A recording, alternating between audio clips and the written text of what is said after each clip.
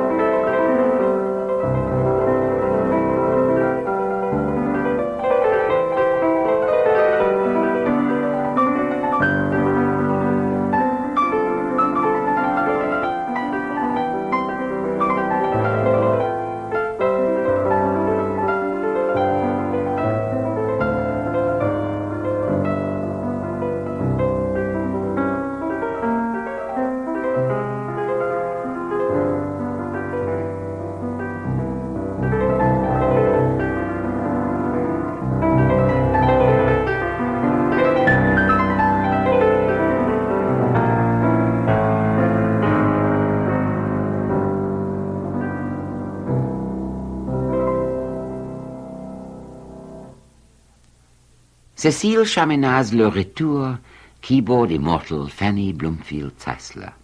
Chaminade, who apparently made some recordings in the early days of the phonograph, was herself a fine pianist. but it is chiefly as a composer of charming, tuneful, and elegant music that she is best remembered.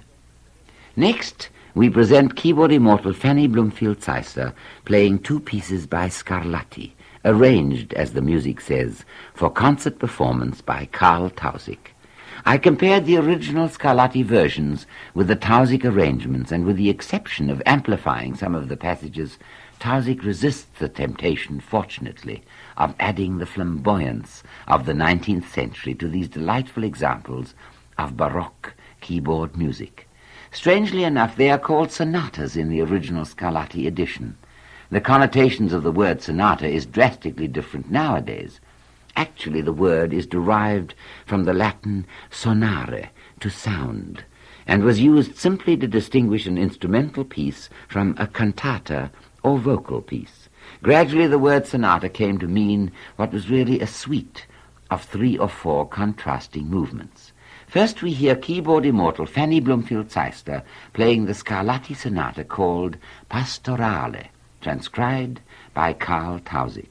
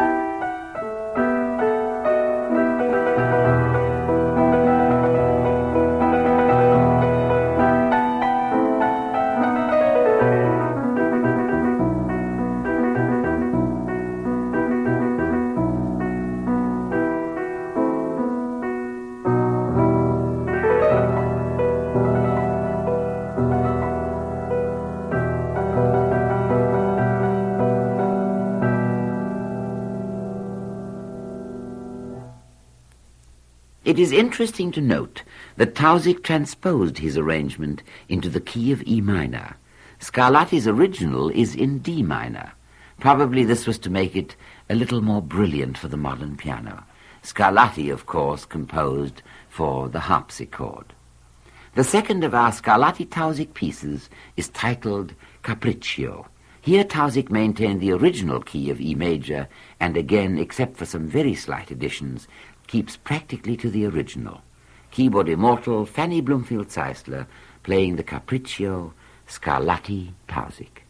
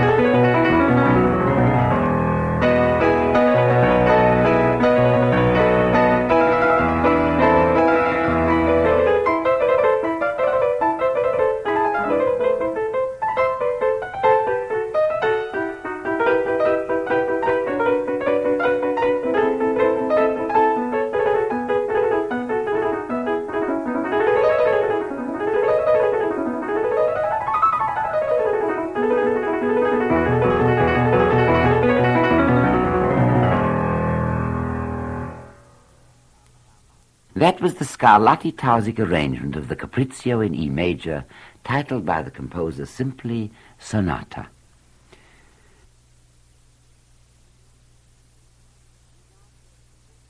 We now hear keyboard immortal Zeisler in a very well-known work, the fanciful Poupée Valsante, the Waltzing Doll by Poldini. This Italian-Hungarian, although quite a prolific composer, seems to be remembered solely by this one piece. Poldini composed several operas and 3 fairy tale operas for children, and The Dancing Doll is probably from one of these children's operas. Poupée Valsante by Eduard Poldini, played by keyboard immortal Fanny Bloomfield Zeisler.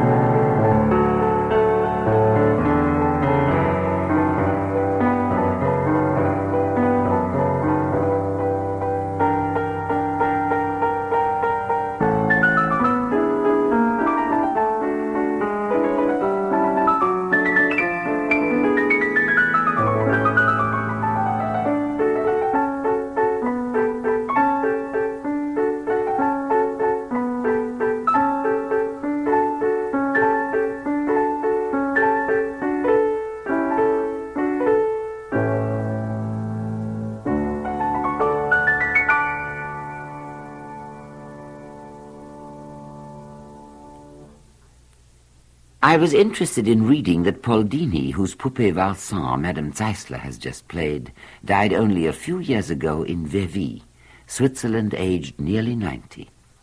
Next, Madame Zeisler plays music by Morris Moskowski, the Polish pianist-composer who spent most of his life in Paris. We will hear the Gondolera, a somewhat elaborate version of the gondola type of composition, which is, of course, based on the rocking, gentle rhythm of a gondola floating slowly through the canals of Venice. Gondolera by Moskowski, our keyboard immortal, Fanny Bloomfield Zeisler.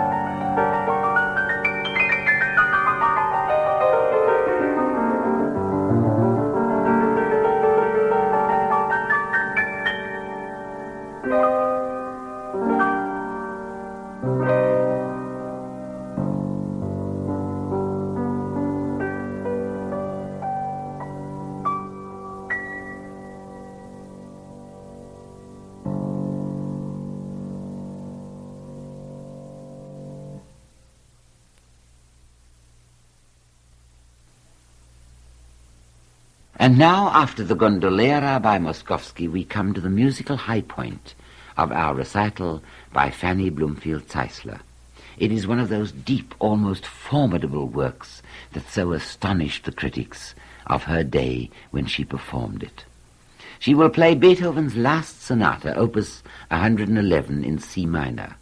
By this time, Beethoven had exhausted the possibilities of the piano in the sonata form, and for the next few and last years of his life, he devoted himself to composing those difficult and subtle quartets which took several generations to establish them as the masterpieces they are. It is hard to realize in the face of much avant-garde music why it was so difficult for the general public to understand these last compositions of Beethoven's. But when placed in the context of the generally accepted music of the day, which was by and large somewhat unsophisticated and often quite banal, it becomes clear why this music of Beethoven's was simply over the heads of the general public 100 years ago. This sonata is in two movements. The first one begins maestoso or majestically, followed by an allegro con brio ed appassionato, fast with fire and passion. Here is keyboard immortal Fanny Bloomfield Zeisler playing the first movement of the Beethoven Sonata in C minor, opus 111.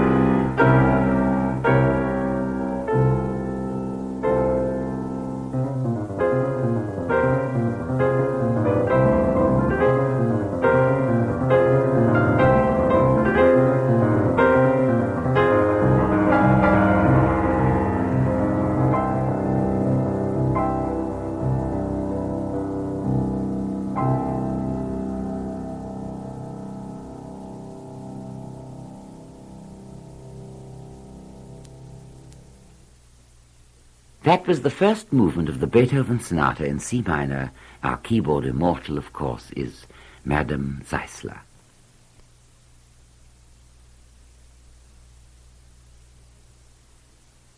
The second and final movement of this Beethoven Sonata is what musicians might term a typical Beethoven slow movement.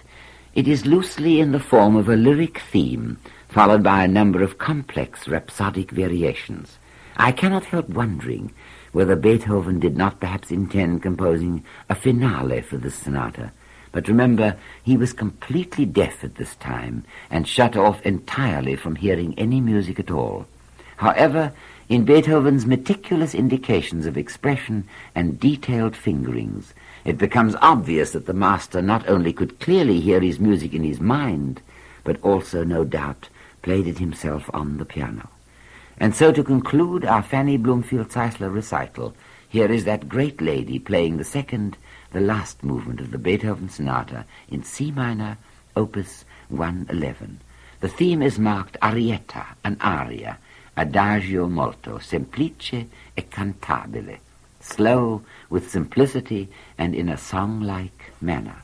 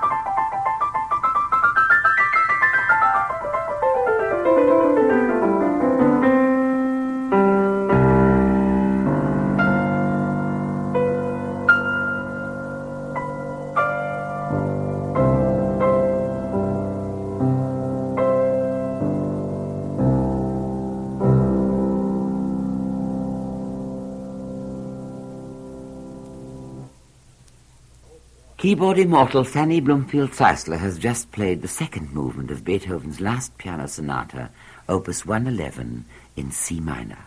We sincerely trust that you've enjoyed this recital by this immortal lady pianist. Next week we will present a complete contrast. Keyboard immortals play concert favorites. You will hear Joseph Levine, Igumnov, who was Rachmaninoff's adoring friend, Gabrilovich and Dochnani. They will play lighter compositions, the ones with which the virtuosos always delight their audiences when they present their encores almost as the dessert after the main course.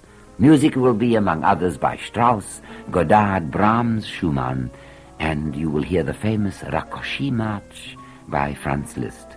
And so for Sony Superscope, Mr. Joseph Estuszynski, this is Felix de Koller bidding you au revoir and auf Wiedersehen.